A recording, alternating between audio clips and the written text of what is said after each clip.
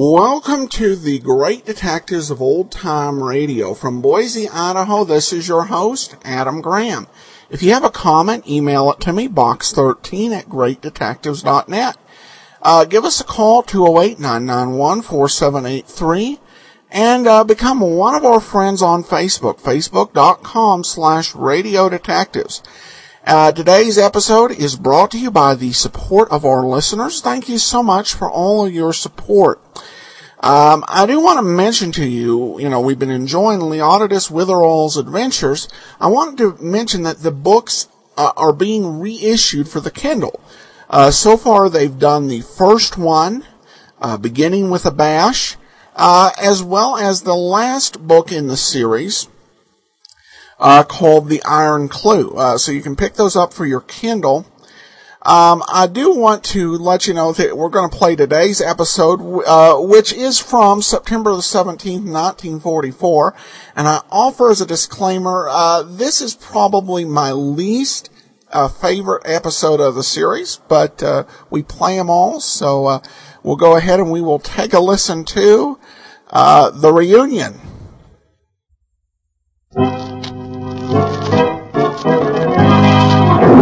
Keep your eyes on the screen, gentlemen. This is a marvelous action shot of that run for a touchdown.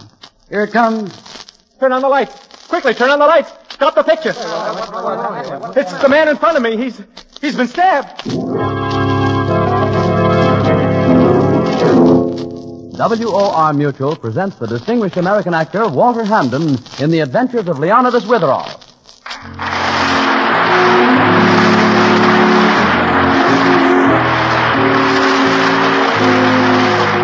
Leonidas Witherall's always getting mixed up in murder. Well, you wouldn't think so. He looks just like Shakespeare. It's his beard, and he's head of an important school for boys in New England.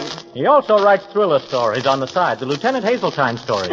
And being headmaster of an important school for boys, Witherall is often called upon to preside at school functions, isn't he, Mr. Hamden? Yes. The class of 1925 is gathered for an alumni dinner on the Meredith campus.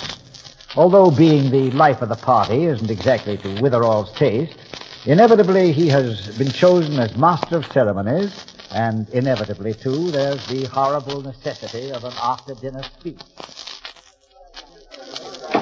Gentlemen, with us this evening are the members of that immortal backfield famous in Meredith's football history, the Four Killers. There's Dick Underwood, who's become a world-famous publisher. His magazines and newspapers are so numerous, I doubt if even he could name them all. I became a world-famous publisher, Witherall, yes. And how and why is a different story. The other three men here know that story. I hope Witherall doesn't dwell on me too long. Brings too many memories. It's very dangerous. Dick first got his start in the publishing world with Sam Graves, I believe. He and Sam were inseparable on the campus, co-editors of the Meredith Bulletin, and Sam always ran interference for Dick on the football field. Inseparable on the campus. Best friends in the world. Witherall doesn't know about that afternoon in Dick's office, that rainy afternoon 5 years ago. Get out, Sam. Get out before I have you thrown out. You'll see me, Dick. You'll sit right there at that fancy desk of yours and keep your mouth shut while I tell you something. I know just what you want to say. You've had a dirty deal. But what of it? You want me to sing hearts and flowers? No, I just want to tell you that when you forced me out of this juicy business of yours, I knew exactly what you were doing. I knew what was going on, but I needed the money, so I had to sell my stock to you. Is that all that's on your mind? I built every magazine you own. I stayed up till 2 a.m. every night for months, editing, developing ideas, and making up dummies. Why, it was through me that you got control of every newspaper you have. Well, you've no kick coming. I paid you for the stock. Maybe I have no claim in court. What I have against you is just a matter of ordinary human decency. That's more important. Maybe it is, in your scheme of things. You're wasting my time, Sam. I came back to tell you, Dick, that someday I'll catch up with you. You can't take 20 years' work from a man and then brush him off with a little check for a couple of shares of stock. I knew we should have had some sad music. You'll get your sad music. I'll see to that. I suppose that's your subtle way of saying you're going to get even. You were always so obvious, Sam. Just as soon as I can arrange it, you're going to have that sad music. Funeral music. Yes, Dick and Sam have been an inspiring example of how strong and lasting a friendship can become, especially when founded in the formative days, I'd almost said halcyon days of school life. We've spoken of 2 members of the 4 Killers, but we mustn't overlook the others. There's Harry Bellows. Harry's ambition was to be a lawyer, and what a prominent member of the bar he has become. Yes, the 3rd member of our 4 Killers has found his measure of glory, too. I'm a very successful lawyer, Witherall, but a miserable failure otherwise, because of my dear friend, Dick. Dick Underwood, the giant of the publishing field. He stole Jeanette from me. Coming back from Bermuda, I remember so well, on the cruise ship, in this cabin. I tell you can't do this to Jeanette, Dick. We went all through that before I married her, Harry. You were supposed to be a very close friend of mine. We trusted each other. At least I trusted you. Now, look, I'm married to Jeanette now, and what happens between us is none of your business. Harry, I thought you'd be in here. Please, I don't know what you said, but it's hopeless. Just leave us alone, won't you? Have you been out on deck blabbing to him again about how I treat you? She doesn't have to. Anybody can see that she's a nervous wreck. I wanted to kill you when you first stole her from me. There isn't anything you can do, Harry. You're just infuriating yourself. And me. That's right. Tell him that again. Of course, Jeanette, you could leave me. I'd keep Dick Jr. As a matter of fact, you 2 may have given me grounds for divorce. You see, Harry, you're only making trouble. Dick, I know what you're doing to Jeanette's mind, to her emotions. I thought you were a lawyer, not a psychologist. It was bad enough when you took her away from me. Now I have to stand by and watch you ruin her life. Harry, please go. I'd just love to beat some sense into you. Go on, try it. I'll Why- split your head open. Stop it! Stop it! Oh, it's no use, Harry. Don't you understand that? You can't change him. And I wouldn't leave my son. I'll give you just 60 seconds to get out of this cabin and then... Never mind. I'll go. But I'll provide the finish to this, Dick. A very bloody finish it'll be, too. Let me quote from my favorite poet. Those friends thou hast and their adoption tried, grapple them to thy soul with hoops of steel. Yes, gentlemen, Harry Bellows has become a brilliant lawyer, and I imagine he owes much of his success to the warmth and encouragement of Dick's friendship. And now, the 4th member of our incomparable football combination, he's here too, Jack Gregory. Jack's become a superb artist, and I think it was Dick Underwood who first inspired him to paint. Dick believed in Jack. Dick helped him. Dick was very helpful. Yes, he did everything he could for me. For instance, when I came to his apartment that night, it was 3 a.m.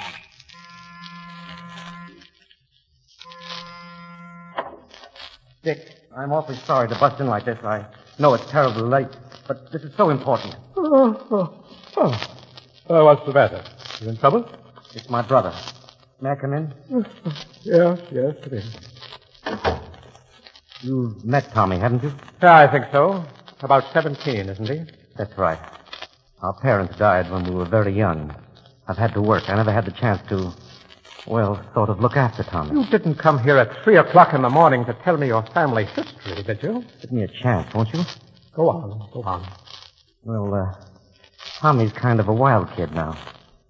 Come on. Last night, he and 2 other boys stole a bracelet from the jewelry store. Well, your brother sounds to me like a plain, ordinary crook. At home, he hasn't had the right friends. A kid his age gets involved so easily.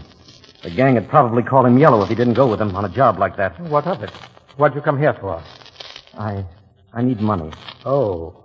The jeweler said he wouldn't prosecute if we pay for the broken window, a new lock, and give him cash for his insurance. The rate will go up, you see. Well? Well, I'm not working now. I used my last cent to pay the rent. The whole thing comes to $100. Would you give it to me, Dick? I've got a swell possibility, a job that's coming up next month. Next month? You might not get a job for a year. We're in a depression, you know. $100 wouldn't mean a thing to you, Dick. But it'd keep my brother out of jail. Sorry, Jack, your credit isn't very good. I never thought you'd put it to me on a business-based. You're asking for money, aren't you? That's business. You're not working. Probably won't get a job for a long time. I'm trying every day. Looks like a bad investment. You mean a boy's life is either a good cash investment or it isn't? Is that what you want to say? Now, please, let's not go into abstraction. You're asking for a loan, and I'm turning you down. If my brother gets locked up, he's through. He's licked. That's his business. Haven't you asked your other friends? Somebody maybe who's a little more sentimental? Most of my friends are broke. The loan companies turned me down because I'm unemployed. Mm-hmm. Well, I'm not going to risk good money just because your brother's a crazy kid without enough sense to keep out of trouble. The answer is no. All right. I won't beg. Oh, I'm going to bed. Dick, how about half of it? Would you give me a start, give me a chance? Say $50? If I wanted to risk 50, I'd risk 100. Good night, Jack. You'll forget about this in a few minutes. But I won't. I'll remember it as long as I live. And if my brother goes to jail, Dick, and comes out the way I think he will, you'll pay for it, all right. The hard way. Yes, Jack probably owes a lot to Dick Underwood, and Dick in his turn was inspired by Jack to dare and to do. I think the magnificent friendship between all the four killers is a symbol of the whole class of 25. Of course, while these four men were in the spotlight, we all know one other gentleman was in large part responsible for their brilliant record on the football field. Yes, in every game they played, they were supported by that sturdy tackle, Curly Foster. Hey, Curly, how are you, Curly? Curly Foster is the eminent Dr. Foster now. But I'll wager the good doctor hasn't forgotten the old days here at Meredith, the days of his comradeship with Dick Underwood. I haven't forgotten Meredith, no. Because it was here that Dick learned to despise me. Here that he planned his vengeance, a vengeance I didn't know about or expect until after I finished my internship. Then, that night in the executive office of the hospital... Dick, wait a minute. I want to talk to you. Oh, hello, Curly. What's on your mind? Sit down. I've been trying to reach you all week. Look, I have a dinner engagement. It'll keep. This won't take long. Well, what is it? Last Friday, I was dropped out of research. Oh, really? Well, for the same. Well, you can always go into some other field. I was dropped out of research on account of you. Me? Oh, don't be silly. What did I have to do with it? You're a director of this hospital, and what you say goes.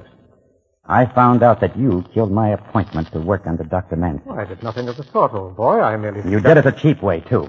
You didn't come out in the open and say you disapproved. No, you made remarks about me, about my personality, about my ability. You told a couple of rotten lies about me, too. And everyone believed them, because you're the great Magoo around here. Well, frankly, you do have kind of a jittery personality, Curly, and I didn't think that you were quite the man for the job. I became a doctor so I could do research. This is going to make it impossible for me to get into research anywhere else. Oh, I'll never be able to live down being dropped here, and I can never in my life stop those stories. Do you know what that can do to someone trying to start out in medicine? Do you know I might as well take the 10 years I put into this and toss them out the window? Telling me I can't do research is like cutting off my right hand. Oh, don't exaggerate, Curly. I'm not going to endanger the success of the department with an unpredictable man. I had the highest rating in my graduating class.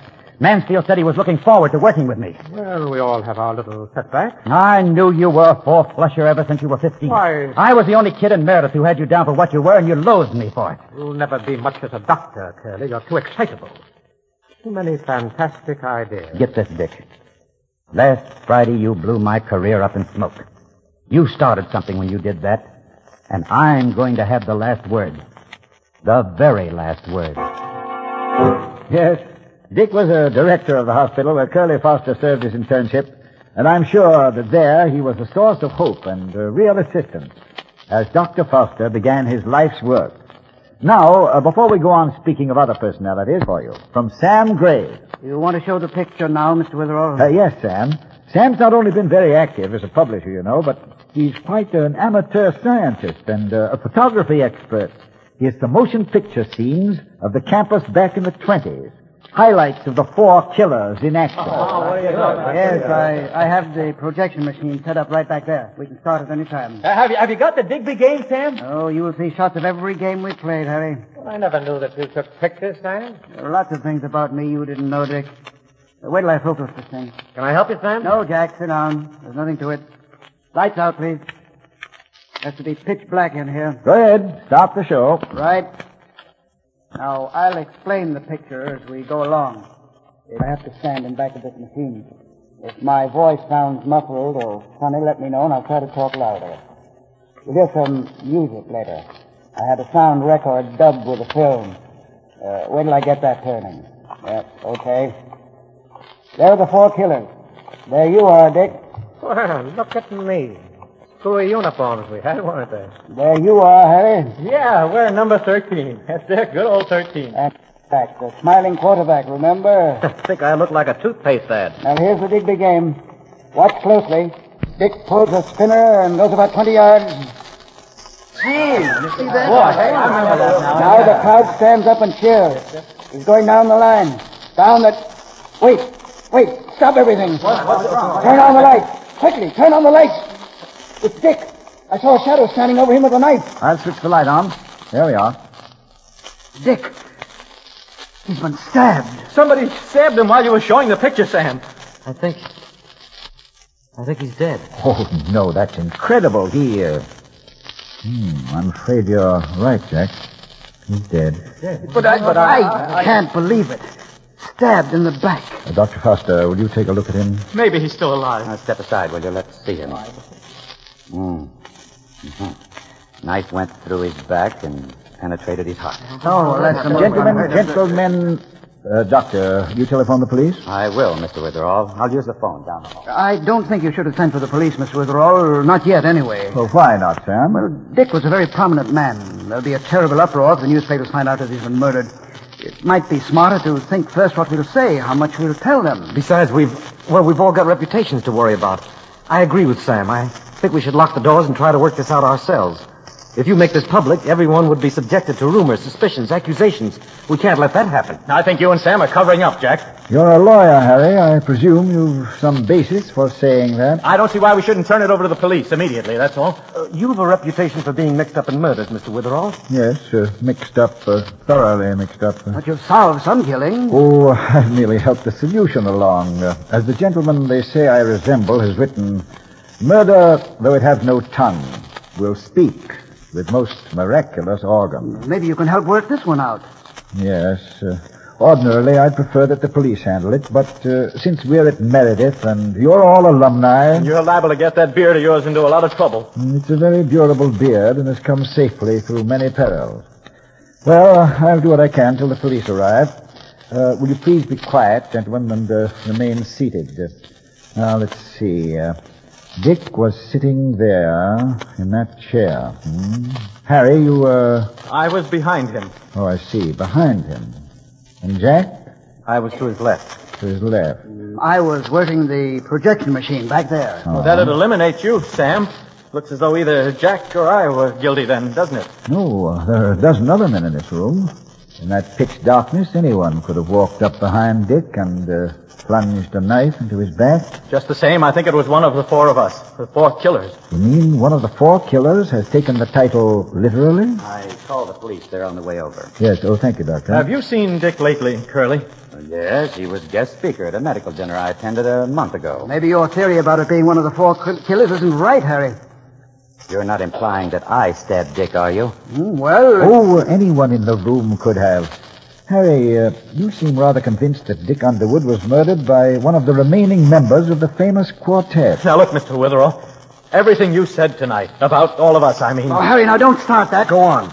I don't think anything should be concealed now. All right, the 4 of us, Dick, Sam, and Jack, and myself. We weren't the happy little group you described. Not at all. We hated Dick. And I thought I'd made such a moving speech. However, let us see if murder will find its tongue and speak. I'm a lawyer, Mr. Witherall. I know just how much can be brought out by questioning. I don't see any point in everyone's being coy. I despise Dick because he took away the girl I loved and married her, and then made her miserable. Jeanette, that's Dick's wife. She's in the sanatorium now. Nervous breakdown, they call it. You seem to be working yourself up to breakdown. Well, wouldn't you be in my place? Now, besides Jeanette, there's the fact that you may accuse me of murder. Do you specialize in worrying about things before they happen?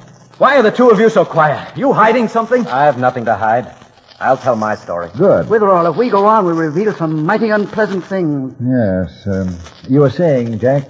Dick turned me down when I wanted money to keep my brother out of prison. He could have spared it easily. My brother died a year later in jail. I'm a introductory remark. I swore I'd kill Dick for that. I'm glad he died. And I'm sorry I didn't have the honor of getting him out of the way. It seems that Dick was even more attractive than I pictured him. Both of you wanted to kill him, eh? Go on, Sam. Go on. You haven't spoken yet. I don't intend to. I'll talk when I'm questioned by the authorities. Listen, you. If you've got something to say, get it over with. We want to know who killed Dick, and we want to know fast. Go on, Sam. Or shall I tell some of the story myself about how you worked for 20 years for Dick, and then he chiseled you a third motive, huh? We're moving toward our objective faster than the four of you on the gridiron. Too fast, perhaps. Sam, I was thinking we should first show that film again. What is it? Oh, there's no sense to that. You want us to turn out the lights and give the killer another chance to murder somebody? Why, imagine the killer was after Dick. I don't think he's going to repeat the performance unless, of course, he was so dazzled by his first job that he feels obliged to provide an encore. Why do you insist on showing the film again? I'll only have to rewind it and go through a rigmarole. I want to see the film again because of something curious. What's that? While you were talking, Sam, in the dark, explaining the pictures, I heard a ticking sound. Well, what of it? Well, when the lights went on, I noticed there isn't any clock in this room. Oh, I don't want to run through that film again. It's a silly nuisance. Sam, run the film again. You don't think I had anything to do with the murder, do you? Why, I was standing in back of the projector. You heard me talking every second while that film was on. Run the film and stop stalling. Just because somebody heard ticking... I'm going to examine the film eventually. You might as well clear it up now. I'll put it on if he won't. All right, okay, I'll rewind it. Grease and dust all over my hands fooling with this gadget. You think that idea you have will lead us to the killer, Mr. Witherall? You? I mean, when the lights go out and we see the film, since you seem to be on his trail, whoever killed Dick's liable to have a go at you. A go at me? Well, I'll have to take that chance. Well, all right, the film's ready. I'm not going to run the whole business again, just the first part. Sam, I'd appreciate it if you would run the entire sequence just as it appeared when Dick Underwood was stabbed. Okay. Lights out. Now, here goes. There are the four killers. There we are. There you are, Dick. Dick? There you are. You crazy, Sam? What'd you say that for? Dick's lying there dead. There you are, Dick. There you are, Dick. What's wrong with you, There Sam? you are, What are you Dick. talking that way for? The sound record is stuck, gentlemen, just as the film is. The sound record. Yes, if you'll turn on the lights, I can explain. Rotten luck, eh, Sam? To have planned your murder so successfully, so carefully, only to have the sound record stick. Sam killed Dick? I'll find the light switch. Wait. Here we are. Look at Sam. Look! Slumped over the machine. He's been stabbed. He's dead. Yes, the murderer did provide an encore. Oh, but look. It's Dick. I saw a shadow standing. It's Dick. I saw a shadow standing. It's Dick. I saw a shadow standing. Sam's dead, but I still hear his voice. I Turn saw a off shadow the film. standing. Stop the I saw soundtrack. it. Doctor, same story? Same story. Stabbed in the back, knife penetrated the heart. Died in a split second. Seems to be the work of a pretty trained hand. Will you either accuse me directly or stop making remarks at my expense? How could Sam keep on talking after he died? Well, he was a very clever amateur scientist, remember? It's obvious he recorded his description of the film on that soundtrack. He had a double track, you see. One that would seem innocent enough when played. And the other was a recording he made of his own voice. He thought that would give him a perfect excuse. He could say he was standing by the machine talking, while actually he was creeping in the dark toward Dick to stab him. He had it all planned, you see, even to the point of discovering the murder he'd just committed. I'll turn on the sound. Listen to the dead man speak. It's Dick. I saw a shadow standing over him with a knife. It's Dick. See? What was that ticking noise? Oh, it happens very often. He made his record in a room where there was a clock, but he didn't notice it. He even went to the trouble of apologizing for what might seem to be a strange voice quality. Do you remember that? All that work, and he never got to kill Dick anyway. Or did he? No, confound it, I was wrong. Sam's elaborate mechanism took me up a blind alley. I seem to have been the true expert I avoided the small errors as I swept on to the grand fallacy. Evidently, Sam started toward Dick, but reached him too late. The real murderer, who killed both of these men, got there first. And who is the real murderer? Well, when Sam was behind Dick, he bumped into the killer. Couldn't see him, of course, but he could touch him in the dark. Then the killer, knowing Sam had spotted him, took advantage of our second showing of the film to silence poor Sam. Gentlemen, I have a rather strange request to make. What do you want? Would you all remove your coats and pass them to me? We'll cooperate any way we can. Here's mine. Thank you, Doctor. Is this another tremendous idea like showing the film again? Another blind alley? I'd appreciate your coat, Harry. Yeah, all right. Here. Here's mine. Jack? Here's mine. All right, take mine. Now, that'll do nicely, gentlemen. What are you looking for? Yes, what's the idea? Well, if you look at the late Sam's hands, they're grimy, as he said, soiled, covered with grease and dust from operating the projector. It occurred to me, if he did touch the murderer in the dark, groping toward Dick, there'd be a spot on the murderer's coat from Sam's hand. Did you find a spot on someone's coat? Yes, I did. On someone. On whose? The answer to that question. Okay. Who put in that call? I did. Those two bodies been moved, or were they just that way? Just that way, officer. Everybody in the room was around when they were stabbed? Yes. Okay. I got hold of Sergeant McCobble. He'll be here in a few minutes. Then we'll start the investigation. You don't have to. Mr. Witherall knows who committed the murder. Yes. Tell us, Mr. Witherall. On whose coat did you find the spot? Jack, yours. On Jack's. Mm-hmm. Watch him, officer. Officer, you've two dead bodies and the murderer. Rather a well-tied package, eh? Stay where you are, you. I'm not going to try to escape, or even alibi for what I did. I've only one thing to ask. When I go on trial, try me for Sam's murder, not Dick's. Sam's death was inexcusable. It was out-and-out murder. But Dick's, that was justice. Killing Dick was the only thing to do. Perhaps, Jack, and perhaps not. For to quote the bearded poet I resemble, if to do were as easy as to know what were good to do, chapels had been churches, and poor men's cottages, princes' palaces. Merchant of Venice. Act 1, Scene 2. Correct, officer. What line? Line? Number 13. Here, officer, take my gavel. You're going to preside at the dinner. Where are you going? To walk your beat.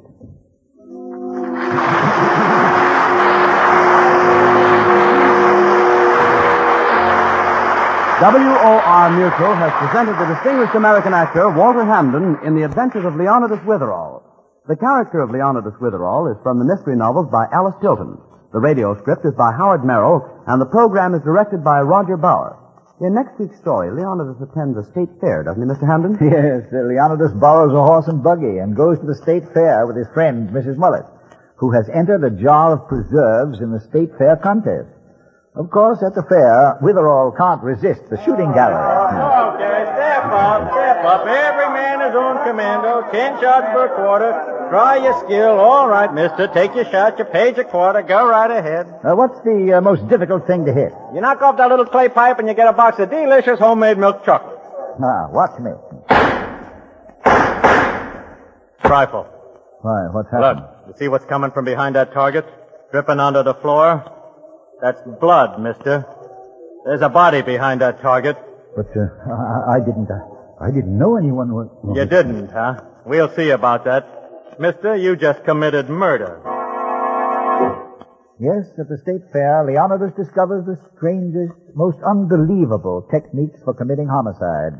It's a very unusual story, and I hope you'll be listening next Sunday. And now, good night. If you live in or near New York, or if you're planning to visit New York soon, you're invited to attend a broadcast of Leonidas Witherall. There's no charge for tickets. Just drop a postcard with your name and address to Bill Shakespeare. That's what Leonidas' friends call him, Bill Shakespeare, care of WOR New York 18. He'll be happy to send complimentary tickets. Remember, simply send a postcard to Bill Shakespeare, WOR New York 18. The Adventures of Leonidas Witherall came to you from the stage of the WOR Mutual Playhouse in New York. This is Mutual.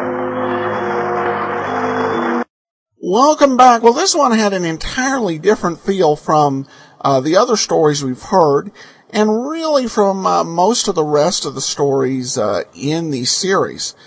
A listener mentioned that the intro teaser on Sherlock Holmes didn't help any. It doesn't really help much with Leonidas Witherall either. I guess if there's a moral of the story, it's that we don't necessarily know what's going on from a distance, even if things happen to look all right. I